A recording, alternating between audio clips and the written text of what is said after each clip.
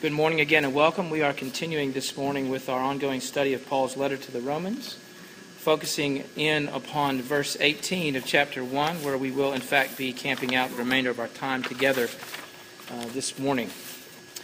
Now, up to this point, everything that we have looked at in this letter has really been pretty much introductory or preparatory in nature. In the first 7 verses of chapter 1, Paul introduced himself as well as some of the characteristic features of the message that he was commissioned to preach, which is to say, the gospel. And then in the next 8 verses, Paul had some comments to make about the nature and dynamics of his relationship with the Roman church thus far, including his as yet unfulfilled desire to actually be able to go and see them in person. Following that, Paul writes what we've been calling a kind of thesis statement in Romans 1, 16 to 17, this short but very dense theological summary that pretty much encapsulates some of the most significant things being said in this letter, and which Paul will then spend the majority of the rest of this letter expanding upon in various ways. So it functions in some ways as a kind of a prelude. But even more than serving as a kind of a prelude to what is coming, Paul's very encouraging words in this thesis statement are absolutely essential for his purposes in this letter. Indeed, and as we've already seen, by their placement at the beginning of what will prove to be an extended theological discussion, rather than placing them at the end, but placing them at the beginning, they play an important role, a very important role in how we actually hear and respond to Paul's developing argument over the next number of chapters. At any rate, that's where we've been. That's what we've seen thus far in this letter, and this morning we move away from those kinds of introductory things, begin looking at the second major section of this letter to the Romans, which runs from chapter 1, verse 18, all the way through to chapter 3, verse 20. Before we turn our attention more fully to this next section, let's take a moment then to pray together.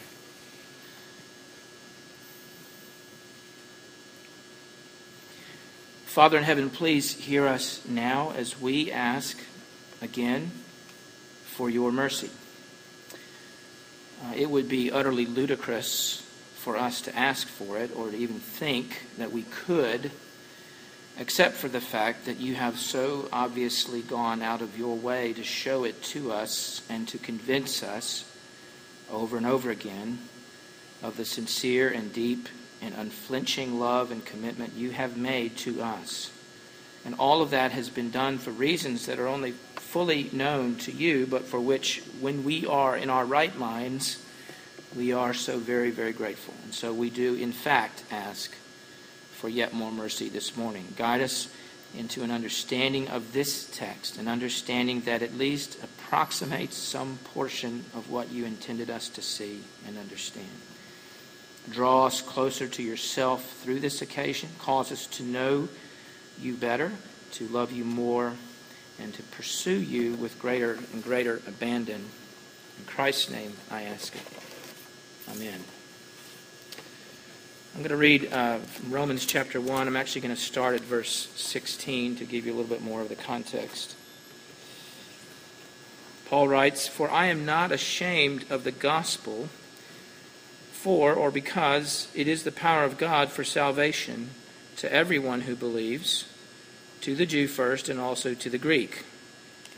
For in it the righteousness of God is revealed from faith for faith, as it is written, the righteous shall live by faith. For the wrath of God is revealed from heaven against all ungodliness and unrighteousness of men, who by their unrighteousness suppress the truth. For what can be known about God is plain to them because God has shown it to them. For his invisible attributes, namely his eternal power and divine nature, have been clearly perceived ever since the creation of the world in the things that have been made. So they are without excuse." Now, we won't be looking at all of those verses this morning, but I did want to give you a wider context of what we will be focusing on in this study which is verse 18. And as we turn our attention to that, there's going to be sort of four things that I want us to pay attention to this morning. Firstly, we're going to take a quick overview of this next section, which, by that I mean this larger section of 118 to 320. And just so that you can have some idea what the next part of Paul's roadmap here looks like and how it's kind of laid out. And secondly, we're going to see how this next section of the letter relates to what precedes it, specifically back to chapter 1, verse 17, because it's important to know that and understand that. And we're actually going to keep coming back to that verse as we work our way through this next section. Thirdly, and following that, I want to think for a minute about the wrath of God and what that means, what that looks like, and why that matters. And finally, I want to talk about some reasons why pastorally and personally it's important for us to engage in this admittedly long and fairly hard look at the sinfulness of man and the wrath of God against our sin, which is what working through this next section is going to be like. Firstly, then, let's just take a quick overview of what's going on in this section of Paul's letter. If you were to sit down and just sort of read straight through from chapter 1, verse 18 through to 3:8, actually, you would, I think, notice as you read how Paul seems to be addressing different groups of people within this section. Now, while there are, of course, and as always, differences of opinion as to who precisely these groups of people are, I find myself leaning toward a guy named Morris and a guy named Cruz and their analysis of this matter. And in their view, there's really only two main groups that Paul seems to have in mind, which would seem to match up with the two groups that he's already recognized in earlier remarks, namely the Jews and the Greeks, which is to say, the Gentiles, the non-Jews. And so the major text divisions within this section, as I see it, are the first division runs from 1:18 to 32. And the group that Paul seems to be addressing here in that section are the Gentiles, the non-Jews. And one characteristic feature of this group is that they seem to have been operating without any particular loyalty to any particular moral framework. And Paul addresses some specific realities from within that world, including specific sins and practices and beliefs that mark them off as belonging to the category of the unrighteous. The second text division begins with verse 1 of chapter 2 and continues on through to verse 8 of chapter 3. That seems to be concerned with the Jewish people who are God's covenant people, who are operating within a particular moral framework, and yet who also show themselves to be no less sinful than the Gentiles whom they regularly cast judgments upon. And thus the Jews are just as much liable to the wrath of God as anyone else, chosen people or not.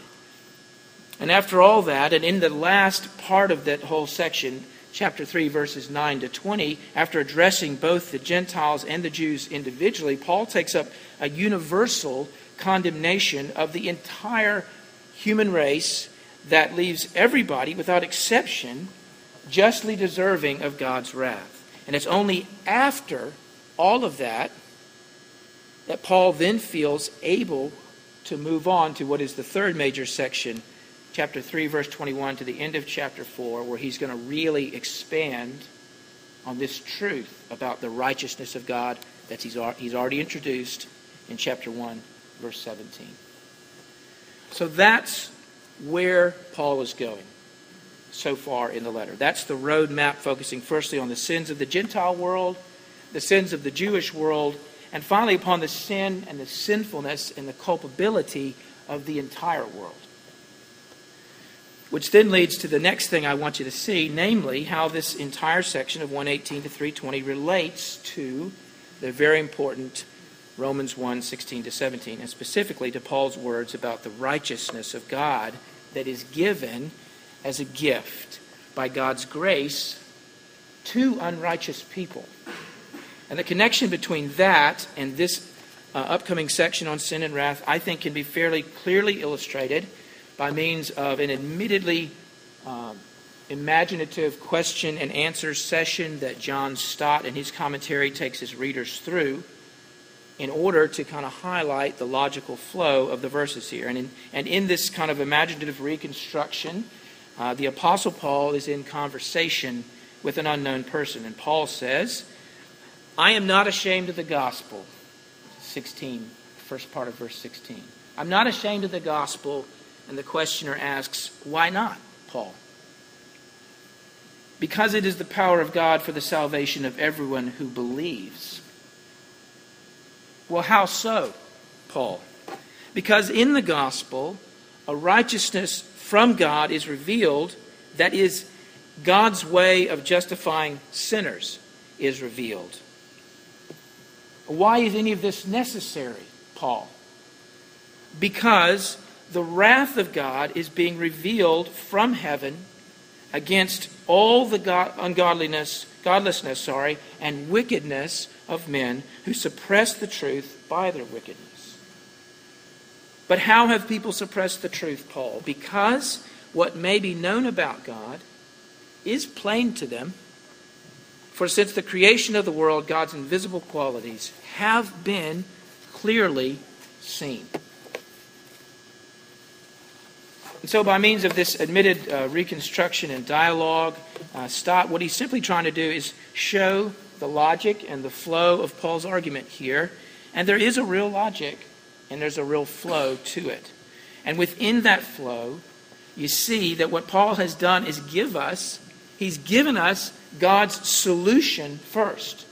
In verse 17, his righteousness freely bestowed on sinners.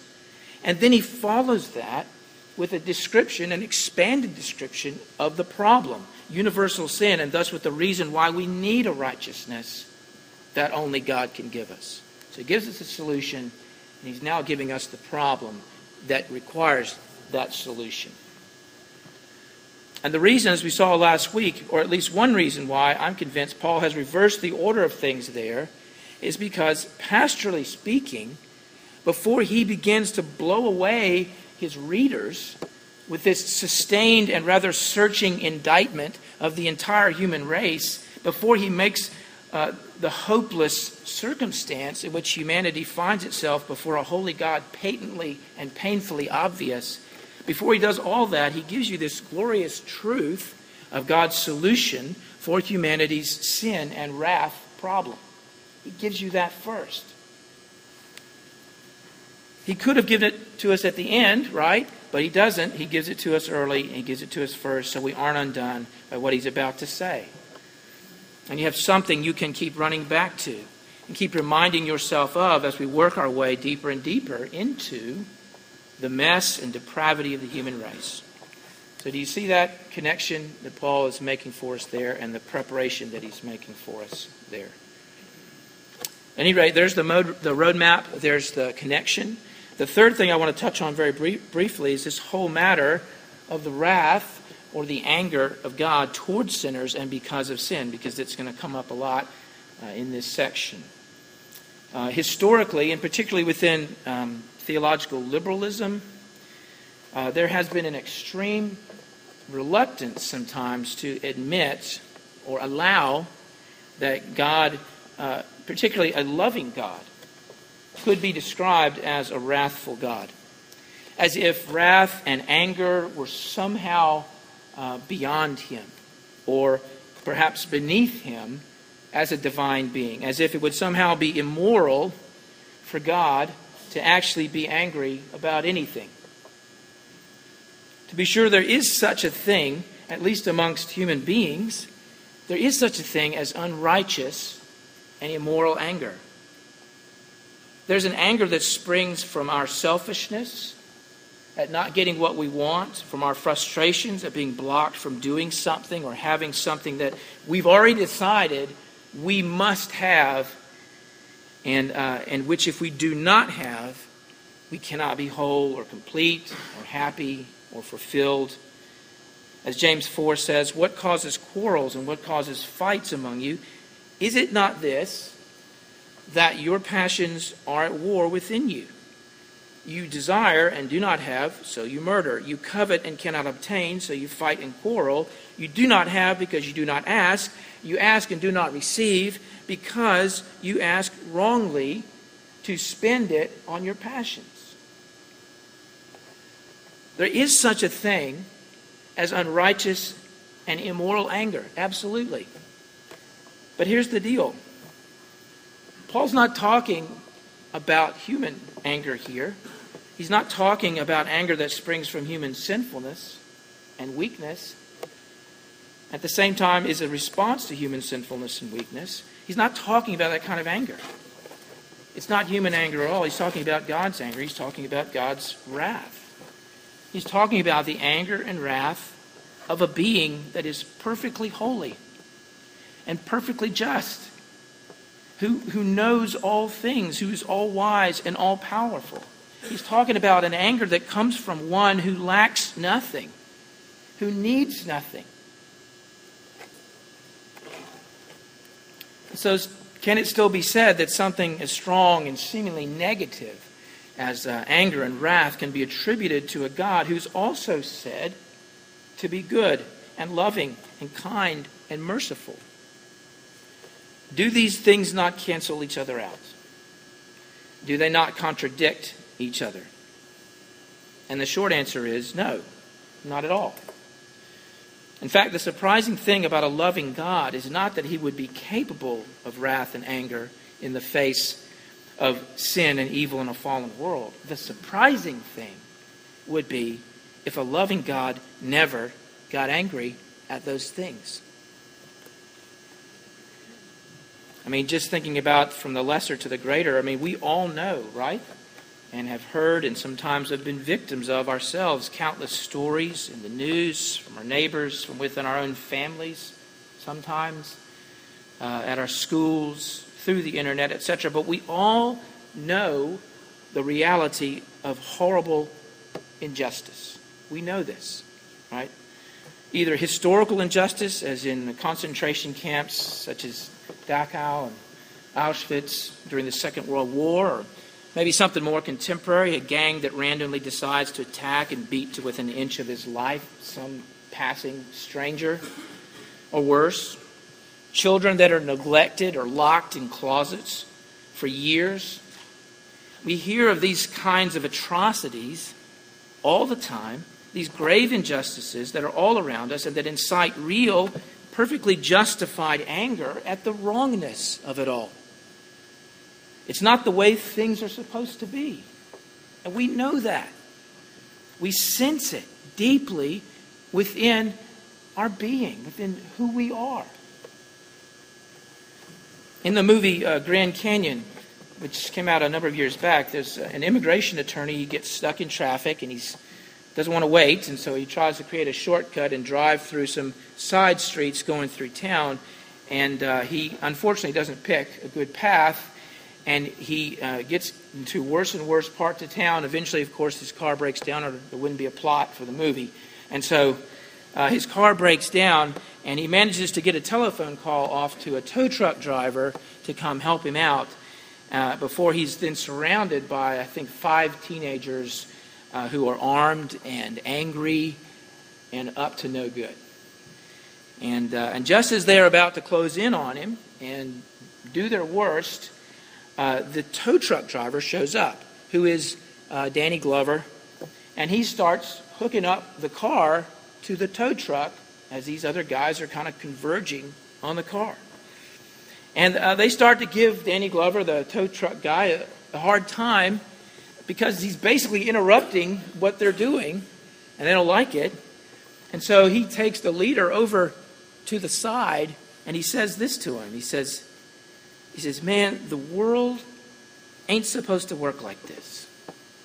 Maybe you don't know that, but this ain't the way it's supposed to be. I'm supposed to be able to do my job without asking you if I can. And that dude is supposed to be able to wait with his car without you ripping him off. And everything is supposed to be different than what it is here. And that's right, isn't it? I mean, don't we know that? Don't you sense that every single day?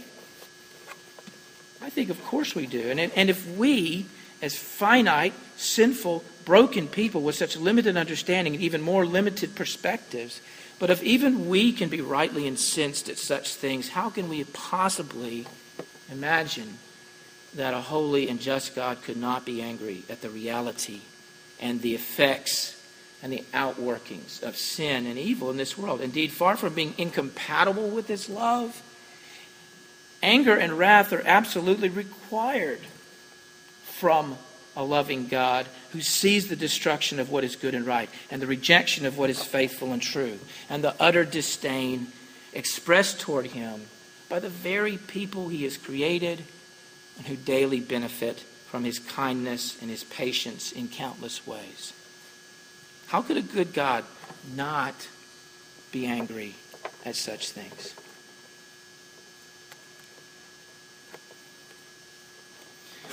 And to further illustrate, I think any parent who's spent any time raising a child or children in this world, any time loving them, sacrificing for them, serving them over and over again, any parent understands the complete compatibility of having on the one hand this kind of fierce, unchanging, abiding, deep love for your children, and at the very same time real, legitimate anger and disappointment felt toward the very same child, often in the very same moment.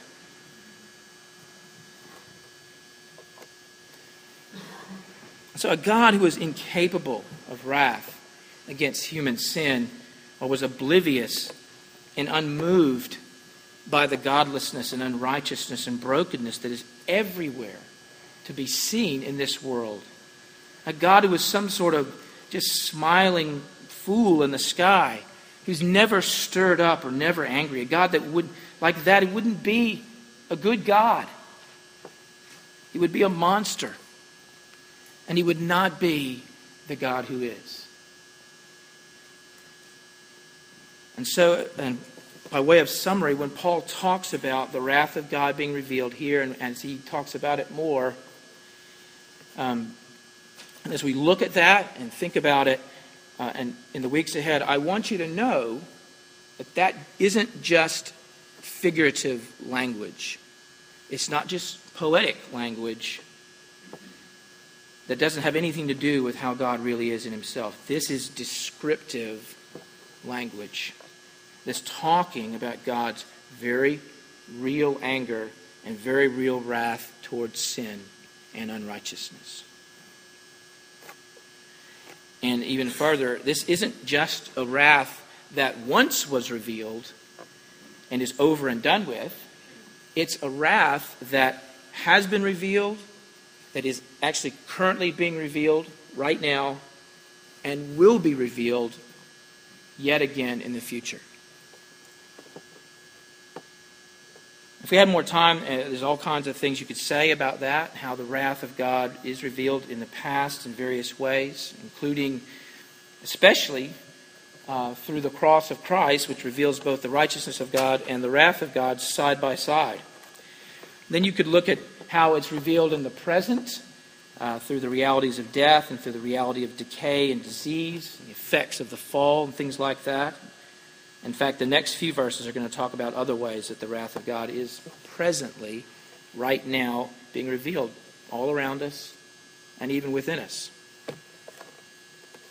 So there's more to be said about that subject. We're not going to say any more this morning, but nevertheless, we will come back to it because there are some important things that we have yet to talk about and think about together on this subject. So just stay tuned with that. And finally then, after looking at Paul's roadmap for the section of the letter coming up, after seeing how all this connects with what he said so far, after thinking for a moment about the reality and indeed the rightness of God, our God, who is truly and justifiably angry and wrathful towards sin and unrighteousness. After that, I want to just finish out by thinking just for a moment about two reasons why taking the time to look at this extended discussion and treatment that's in front of us now on human sin and the wrath of God, why that can actually be, and hopefully will be, a really helpful thing. Firstly, as one commentator has astutely observed, anything that makes us take a long, hard look at the human heart and the human condition in sin and God's response to it, anything that makes us do that or helps us do that is a good thing. Anything that helps us to understand better the inner workings and dynamics of sin and evil and then the outworkings of sin and depravity in the human heart, it is and it can be ultimately a helpful thing. Because to the extent that we understand these things better, we will understand ourselves better, and in particular, and the human heart better in general. And please don't miss the significance of that for you and me, especially as we move forward in the weeks ahead. Please understand that as we work our way through this section, the purpose is not so that we consider the various ways that sin and unrighteousness has manifested itself, continues to manifest itself in other people. Okay, that's not the point. I don't want you to read through this section as if it's talking about someone else. I want you to read it as if it's talking about you. And it's talking about me and your heart and my heart. Because it is. When we get to the end of this section, we'll see that Paul is describing the human condition in general, in universal terms, in terms that apply to every single person in this room and every single person not in this room. So these verses are talking about us, about you and me, about my heart and your heart. And if we listen, if we pay attention, and if we take courage from Romans 1:17, so that we can face the full implications of what's being said, if we do all that, we could learn some things here. We can become better understanders of our own hearts, better diagnosers of the human condition, better helpers to our friends, better listeners, better rebukers, better encouragers, better gospel reminders, better gospel appliers. In short, as one writer talks about it, there's wisdom to be found in and through this process. Truth that will make you wise unto salvation. There are realities that will, among other things, result in your becoming the sort of person that other people, other brothers and sisters, seek out for help and counsel and truth-telling and encouragements, because they've learned over time that when you talk about the realities of sin and struggle and the deceitfulness of your own heart, you talk as a studied fellow traveler, as someone who seems to know this thing pretty well, and who's learned better how to deal with and respond to these things, and who's thought long and reflected deeply about the human condition. So that's one way this can be a huge help to you and to me, and really to the entire body of Christ as we minister to each other. That's one reason why it's worth taking the time to work through this, even if it takes a little while. The other reason this section of Paul's letter is so good and will be so good is because after a sustained season of thinking about human sin and depravity, and with that about the wrath of God, it should, if anything, it should have the effect, I would think, of heightening our appreciation of the grace and mercy that God has shown. In short, taking the time to think about the human condition under sin is a thing that God will use to cause you and me to love the gospel. Ever since I became a Christian back in 1980, I've been singing off and on whenever we got to it, and sang it. You know, the hymn Amazing Grace, how sweet the sound that saved a wretch like me. And I can tell you that my understanding of and appreciation for that hymn has grown over the years. If the truth were told, in my early days as a believer, if I was being completely honest, when I sang that song, I should probably have not been singing Amazing Grace. If I'd been honest, I would have been singing Pretty Good Grace, how sweet the sound that saved a person who, yes, has some legitimate sin issues, but who nevertheless is nothing like so many other people that I know about. If I'd been completely honest about how I understood grace, how I understood my own heart back then, that's the way I would have been singing that hymn. But God has been working. He's been faithful. He's shown me my heart in so many ways and through so many situations. And the grace that was once pretty good became good and then really special. It's starting to get in the realm of amazing, and I think before it's all over with, it's going to be mind-blowing grace. And likewise, the understanding of my own heart and my own sin and my own brokenness that has grown exponentially over the years has drastically affected how I understand God's kindness and grace and how I sing that hymn, and how more and more I think wretch is exactly the right word to describe my own desperate heart. I never used to cry when I sang that hymn. Now it's very rare that I don't. And that's why taking this time to work our way through this next section, rather than sort of racing through it, a sermon or two, is, and I think can be, a helpful thing, as God uses it to help us to love the gospel that has saved us and caused us to not just love it, but to crave it, to want it like a person needs air. And then beyond that, my hope is that taking some time in this section will not only help us to love the gospel, but more to the point, love the God of the gospel. To love not only the truth that we have been saved, but love the one who has saved us. To be that much more committed and deeply in love with a God who loves us like this, who has pursued us this far, and who has become dear and precious to us and completely worthy of our imitation and obedience and faithfulness, and so draws those things out of us, not because it's our duty, but because it's our aspiration. And he does it by his breathtaking kindness, by which he leads us again and again to repentance. So I'm looking forward to the things that he's going to show us in this section ahead. And I hope that you are too. Let's pray together.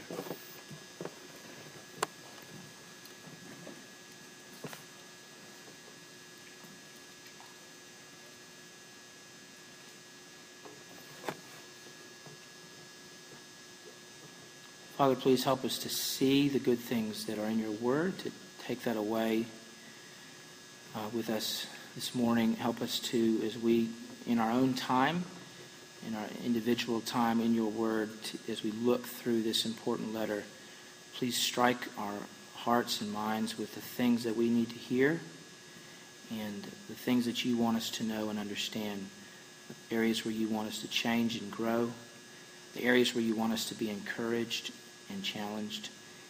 And Father, we thank you that you do that, and we thank you that you are, by that process, you're finishing the good things that you've started. We thank you for that, and we praise you for that in Jesus' name. Amen. Those who are taking up the morning offering will come forward. We'll collect that at this time.